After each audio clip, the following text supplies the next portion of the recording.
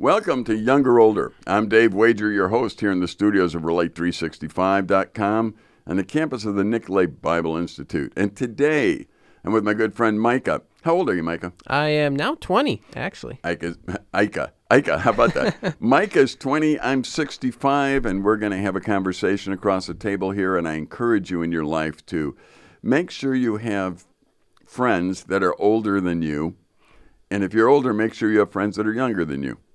Because what it does, it allows you to look at the world differently. And you can have discussions and dialogues, and these things are healthy for you.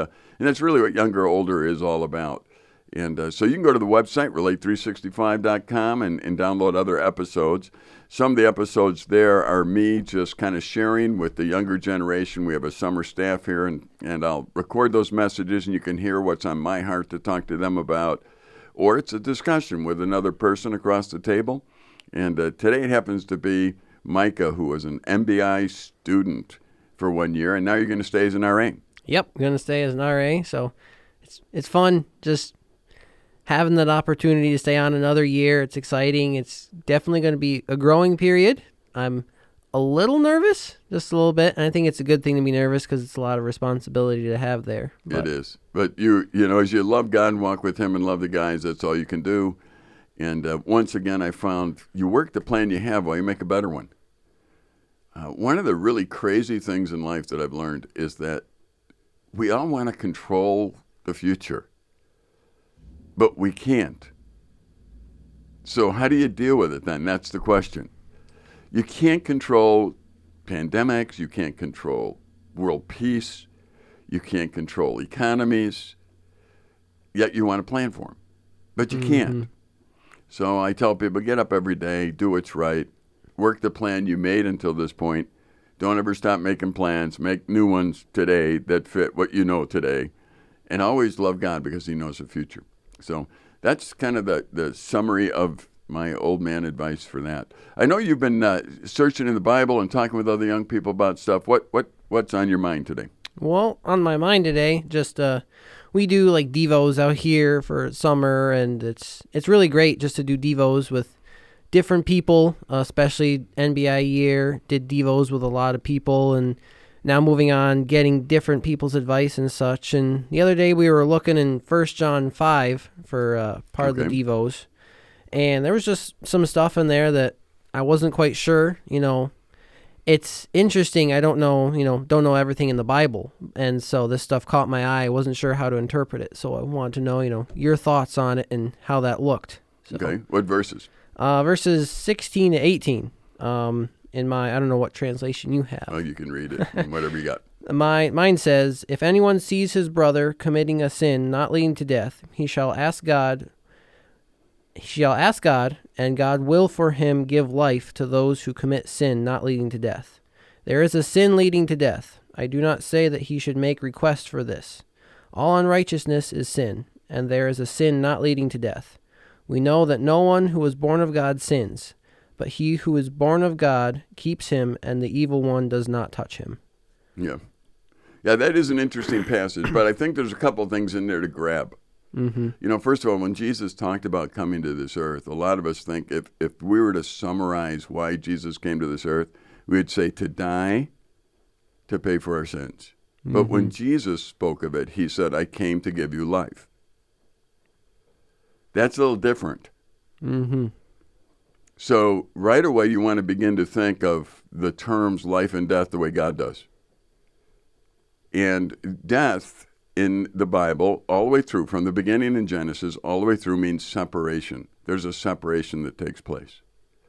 Now, when you are separated from the way it's meant to be, that's death.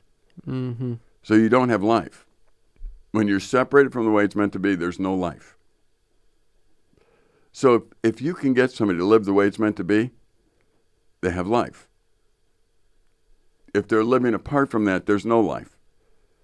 Now, what I read when I see this is I say, okay, anyone sees his brother committing sin, not leading to death. There are some things, you go in the Bible, and you were in one of our meetings not too long ago, and I was just talking about there's times where God told prophets, don't pray for these people.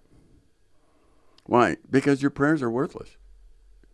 These people have chosen to do this. Therefore, they're going to suffer the consequences of their choices, and there's nothing that you can do about it. There's nothing I'm going to do about it because I gave them choice. So anybody that's listening today, if they said, I am bound and determined not to listen to God, not to know God, to live my life without him, and I want you to pray that God blesses me, what would you say to that? Yeah. I can't. Why? Because he doesn't bless that. In other words, there's no way to help you. You have decided to live in death. That's your choice, not mine. If I can notice that you're doing something wrong, and I can pray that God would help you see that it's wrong and that you would change your ways, it just saved you from living a death life. Mm-hmm. And you can now live in life, live the way it's meant to be. And I think that's one of the important things that you realize is that Satan, through the history, and one of his old tactics as a liar and a deceiver, is he takes terms and makes them fuzzy. So you don't really get what they mean in the first place. If I say the word death to somebody, immediately they have an idea of what it is. Mm-hmm. So death means my grandpa quit breathing, he's buried. That's death. In reality, that is death, because now grandpa's separated from you. But I think you need to always go back and see what the definition really is so that you can apply it correctly when you read it. And death isn't always, some people always equate death with hell. It is. If you're in hell, you experience death because you're separated from God. But again, remember, it's the separation that is the definition, not the being in hell. So any human being today that is living apart from God does not have life. And if I would say that to the general public without hearing what you and I just discussed, they would think I'm a confused person. Right. Because they'd say, well, I'm breathing. Okay, that's not exactly what I meant. So I think this passage, if you would go back with the guys and girls that you're having it with, and just say, okay, let's read this thing over again with the idea that, death is separation, life is, And there are sins, by the way, that, here's my own personal belief in this kind of thing. There are certain passages in the Bible that people really have trouble with. For example, if you blaspheme the Holy Spirit, that's not forgivable. Okay, what does that mean? Because obviously, if you're somebody who God is convicting about your sin, your need for a Savior, you refuse to listen to God and put your trust in Jesus, there is no other way, remember. So there is no hope for you. That's all. So for God to say something that's absolute is God. And this is the way it is. So for me to say, I'm not listening, I'm not going to listen to the Holy Spirit. As the Holy Spirit convicts me, not listening. Okay, well, there's no hope for you. Likewise, a Christian, the Holy Spirit's convicting you of something, and you've decided not to listen. Is there any hope for that to work out well? Nope. When you don't listen to the Holy Spirit, it doesn't work well. And if it is salvation oriented, it really doesn't work well. There's no hope for you then. Likewise, if you're sinning, you commit sin, and this sin, I had a friend who went to a Bible college, who served here at camp. In fact, it was my best friend at one time in the world, and we served together. And one day he decided that he was going to live his life apart from God. He didn't like what God was doing. He didn't like the way God worked. He didn't like, he really wanted to have, I think, a lot of sexual affairs with a bunch of people and do whatever he wanted to do, and he didn't want to be limited by that. So he actually gave me all of his resources, his Bible resources. I still have some of them. Gave me all of his stuff and said, I'm done with that. And I thought, my heart's broken. But so then he went on. It wasn't long after that where I got a call that he had been murdered in Chicago area. He had gone to pick up a lady he was having an affair with, came out and sat in, was sitting in the car waiting for her to come out. And as soon as she got in the car, her husband came the other way, put a gun to his head, and blew him away. Mm. Now, I'm thinking, okay, this wasn't necessary. But it's not reversible either. Right.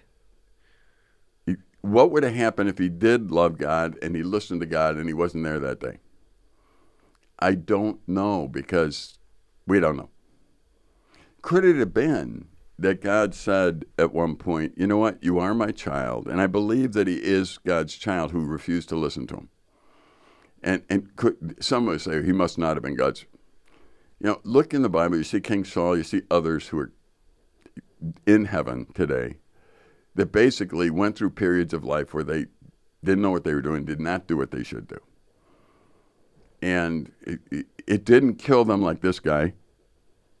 But I do think there's a time where maybe, again, I just think there's a time where God looks at us on this earth and thinks, you're my child and you have refused to listen to me. There's no way you will ever glorify me as my child.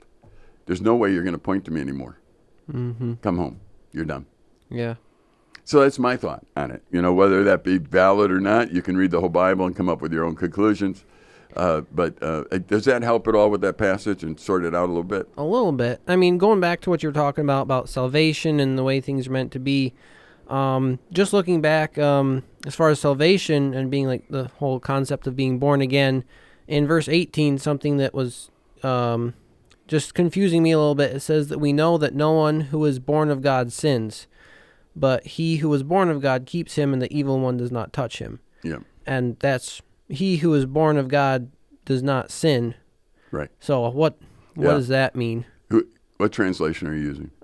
New American Standard. Yeah. The NIV has it different. And what I would suggest for everybody is to go look at different translations from time to time, because it gives you a different insight in how it is. And really, one of my favorite things, and I could look it up in a minute, but it is to go look at what's called Weiss translation, which is from the original. It's cumbersome. It's not something you want to read through completely, because it tries to take the exact wordage and put it into English. And so it's hard to grab. But we'll see if we can go there and take a look at it. But in this one, it says, we know that everyone, verse 18 in the ESV, we know that everyone who has been born of God does not keep on sinning. Uh-huh. So that's a different phrase than does not sin. Now, sometimes in the translation might come across as does not sin, the way it's written, but the implications with how those words are used in the original language are probably different. And again, this makes sense, because eventually those who love God and walk with God realize their sin. And remember, we're talking about responding to the Holy Spirit, and the Holy Spirit is working on them. And they're sensitive to the Holy Spirit. So then they eventually stop that behavior. So they don't keep doing that over and over again forever, because they're sensitive to the Holy Spirit. Now, if they don't respond to the Holy Spirit, they're not going to have victory, and that could be the sin unto death. That could be it. Yeah. At this point. And again, that would be consistent with what I said earlier about here's what I think. There's a time where you're a believer and God says, enough, come home, even though you're still a believer, but you didn't listen to the Holy Spirit the whole time. You're not doing what you should be doing. This is not good. So what else? You just turned somewhere. What do you got? I just turned somewhere, yeah.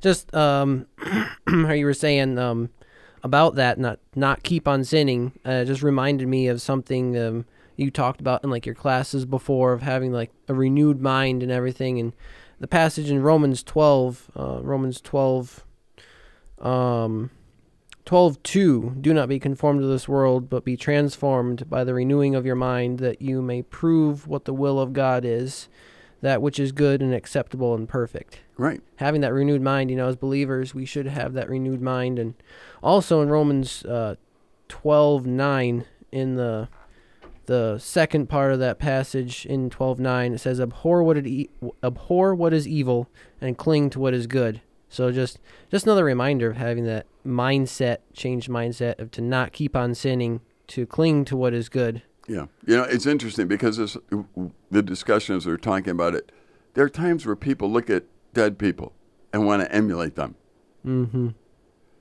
and they're dead. Or by definition, they're separated from what's right. They're separated from the way it's supposed to be. I mean, I don't know anyone that looks at a marriage that has been a disaster and say, I hope I'm that way someday. Mm. You know, we'd look at them and go, you're silly. You don't want to be that way. Well, why don't you look at one that works? Why don't you look at somebody who actually loves God, listens to God, and patterns their life after God? Look at their marriage. Mm-hmm. Well, because that, takes some effort. These other marriages can be self-centered. Yeah, how well do they work? And I think, you're talking about death and life here. Mm-hmm. One is separated from the way it's meant to be. One has no life. One is self-centeredness is death. Because this world that we live in is I was reading A Voice of the Martyrs, and one of the things that comes through in all of them is this is a place we're traveling through. Mm. This isn't home. So we in America, we're so comfortable we make it home. And then we look at all those people who have no clue who God is, and we start making decisions about life according to people who don't even know life. And we're wondering if we're missing out. Right. I don't know. Are you missing out on death? What are you missing? Right. In the studio, there's a verse. Whatever is true, whatever is noble, whatever is right, whatever is pure, whatever is lovely, whatever is admirable. And then it says, think on these things. Think, dwell. Okay, so when you think of, you're dating somebody, so when you think of her, think of what's noble, what's right, you're not going to have trouble with wanting to use her and abuse her, and you're not going to have that trouble. Mm-hmm. Right? Because you're filling your mind with what you should. And then you surround yourself with examples of people who have treated their either in their dating relationship, the person they're dating correctly, or their spouse correctly. You go, okay, I see how it's done. Now you're giving yourself life. You are actually putting yourself in a position where you can have life. Yeah, well, why did the apostles then die? Because they didn't want to give up the life that they had. They were being killed by dead people. Again, by definition. It's everyone, if you don't know what I'm saying, it's like, this guy's nuts. Live people who are dead, killed them. Yeah, but yeah. It's like, no, because Christ came to give us life. And I think that what we need to wrestle with is the idea that God really wants us to live and enjoy this life. But the only way to do it is to realize we're transient. We're going through this life.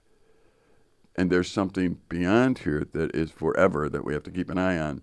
And to have life, we need to do it the way God created it, or we don't experience life. We experience death while we're alive. Mm-hmm.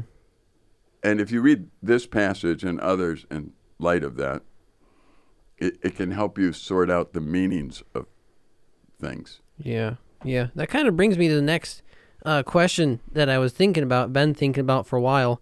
Just talking, again, about the way things were meant to be and modeling our lives after people who don't know God. And just what do you think, what are your thoughts on the whole idea of cohabitation? Yeah. I know it's a big thing these days, especially with the young people. They think they're missing out on something and they don't want to put in the work and the commitment as far as a real marriage goes. So what are your thoughts on that? Yeah. The Bible talks about the principles in life that God created us to have, and one of them is marriage. And the marriage idea is to be committed to another person.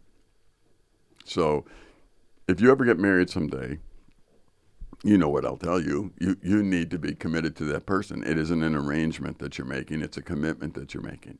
Mm-hmm. So this commitment needs to be something where you say, commitment has a definition. Commitment is something you make and you cannot break. That's why you don't make them quickly. You make them slowly to make sure that when you make a commitment, you will not break that commitment.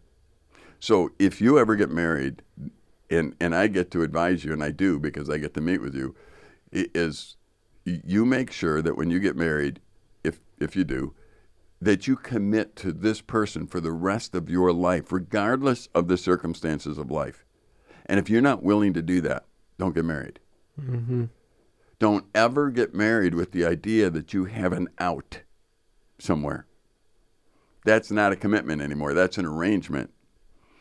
And when people want to cohabitate, a lot of times I just think what you want is an arrangement, not a commitment. You want to check it out, live like it, see what it's like. Why don't you want to make a commitment for life? Mm-hmm. Why don't you want to do that? If a child comes from a union of two people, there's no possibility that that child will ever not have you as their father or mother. That's a lifetime commitment. Right. Marriage is meant to be a lifetime commitment. Now, some might say, well, I could commit to marriage without a piece of paper. We can be committed. I guess you can. I guess in other cultures, no matter where you are, there's different traditions and ways that people get married. Some do arranged marriages, some, whatever it might be. I'm not sure what your culture is. Mm-hmm. But here's what I do know, that you and I, as we live, we get to demonstrate to our culture what faithfulness and commitment looks like. So if I'm a believer and I am going to commit myself to another believer, I want witnesses there to know that I have done that. Not only that, there's an accountability factor. Weddings, when you get married someday, the people that are at your wedding are hearing you make your commitment. Right. They are to hold you accountable now to that. Mm-hmm. These are your friends and your family. They are there listening to you make a commitment. I think we need to take that seriously. Many years ago, I had a friend and I heard he was in another state down south, and I heard that his marriage was dissolving. And I'd been at his wedding. He was a good friend. And I actually got on a plane and went there. I said, you shouldn't do this. See, I was at your wedding. I understand what you said. Mm-hmm. And yes, Micah, it didn't work, and it didn't matter. Mm. But that was my job to do, to go and to say, I heard you make a commitment. Why are you breaking it? Now, those people that decide, we'll just cohabitate, we'll make a commitment to one another, who's going to do that to them? Who's going to know that they made a commitment to one another? Who saw the commitment? Who's going to hold them accountable? Right. And not only that, in our culture, you don't have to have a big wedding. Nobody said you had to go and have 5,000 people and have a roasted pig or something. You don't have to do that. You can go and you can go to a justice of a peace and have 5 of your good friends there. But at least what you're doing is you're making a statement. I want to honor God in this marriage. I want to honor the other person I'm marrying and make a commitment, a public commitment. Now, public commitments are important. Mm-hmm. Christianity, if you are a true believer, it says, what will you confess? You'll confess that Jesus is God. Mm-hmm. That's public. That's a public confession. You are also to be one who gets baptized. What is that? It's a public confession. Mm-hmm. When you get married, what do? A public confession. If you want to call it confession, you want to call it statement, I don't care. but the bottom line is, okay, we've made this public statement. And I've been at weddings that are very small, very large. Again, that is meaningless. What matters is, are you making a statement about the fact that you two are going, you don't have to spend a lot of money. You don't have to make it look fancy schmancy. You can be tired of the system the church has put in place or anyone else has for weddings. I understand that. But it doesn't lessen the idea that you need to be committed to one person for the rest of your life. Mm-hmm. And that you need friends around you, mentors, friends, whatever, to hold you accountable to it, and that you can go to and talk to, and you need examples in your life. So the Bible does make it clear. One man, one woman, committed for life. That's the way it's meant to be. You don't want to do it that way, regardless of your reasons. Most of the time it's just, either you're stubborn, you're self-centered, you're reassigning value to various things. Yeah. Or you just didn't listen to God, you were sexually active, and now you're saying you're committed to each other because there's a baby there. and you need to take care of the baby somehow, which is part of the reality of it. So I don't know. I don't know if that answers it, but I think that would be the biblical response. And you would have to go through the whole Bible and realize there's a real oneness that comes from the physical and sexual bond of two people. And God created it that way. Mm-hmm. And what happens to a society that destroys the way it's meant to be, it becomes just an act. Mm. It doesn't make oneness anymore. And everyone feels empty afterwards. And they keep trying to find fulfillment in that act. But there's no fulfillment, because the fulfillment comes when you're actually one, when you're actually dying to yourself. And one day you're a husband, you're loving your wife because you realize that's what God told you to do. Mm-hmm. So you're living the way it's meant to be. And then you go, this marriage thing's pretty cool. Yeah. And I love marriage, as you know. I love being married. I love the fact that now I've been married over 40 years, and I wouldn't trade any moment of it. It's one of those things where two people who are committed to each other, my family is stable, my kids are stable, they understand what it is for a couple to love one another, to love them. I can see no negative, zero negative in listening to God. Mm. And would say that's where life is, right there. On the other hand, I could show you disaster after disaster of those who didn't, what their families look like, the trouble it is to live in a blended family, the troubles that exist. I can show you those nonstop. Mm-hmm. But for those who honestly love God and love their spouse and have committed to their spouse, it's a beautiful thing. I remember seeing a very, very influential, I think it was a president of a college, his wife got some disease where she needed help full time. He resigned. Mm. He went and took care of her for the rest of her life. Yeah, that's where that commitment thing comes in. It does. And she never had to worry because he would be there. Mm. And that's the fun. That's the life part.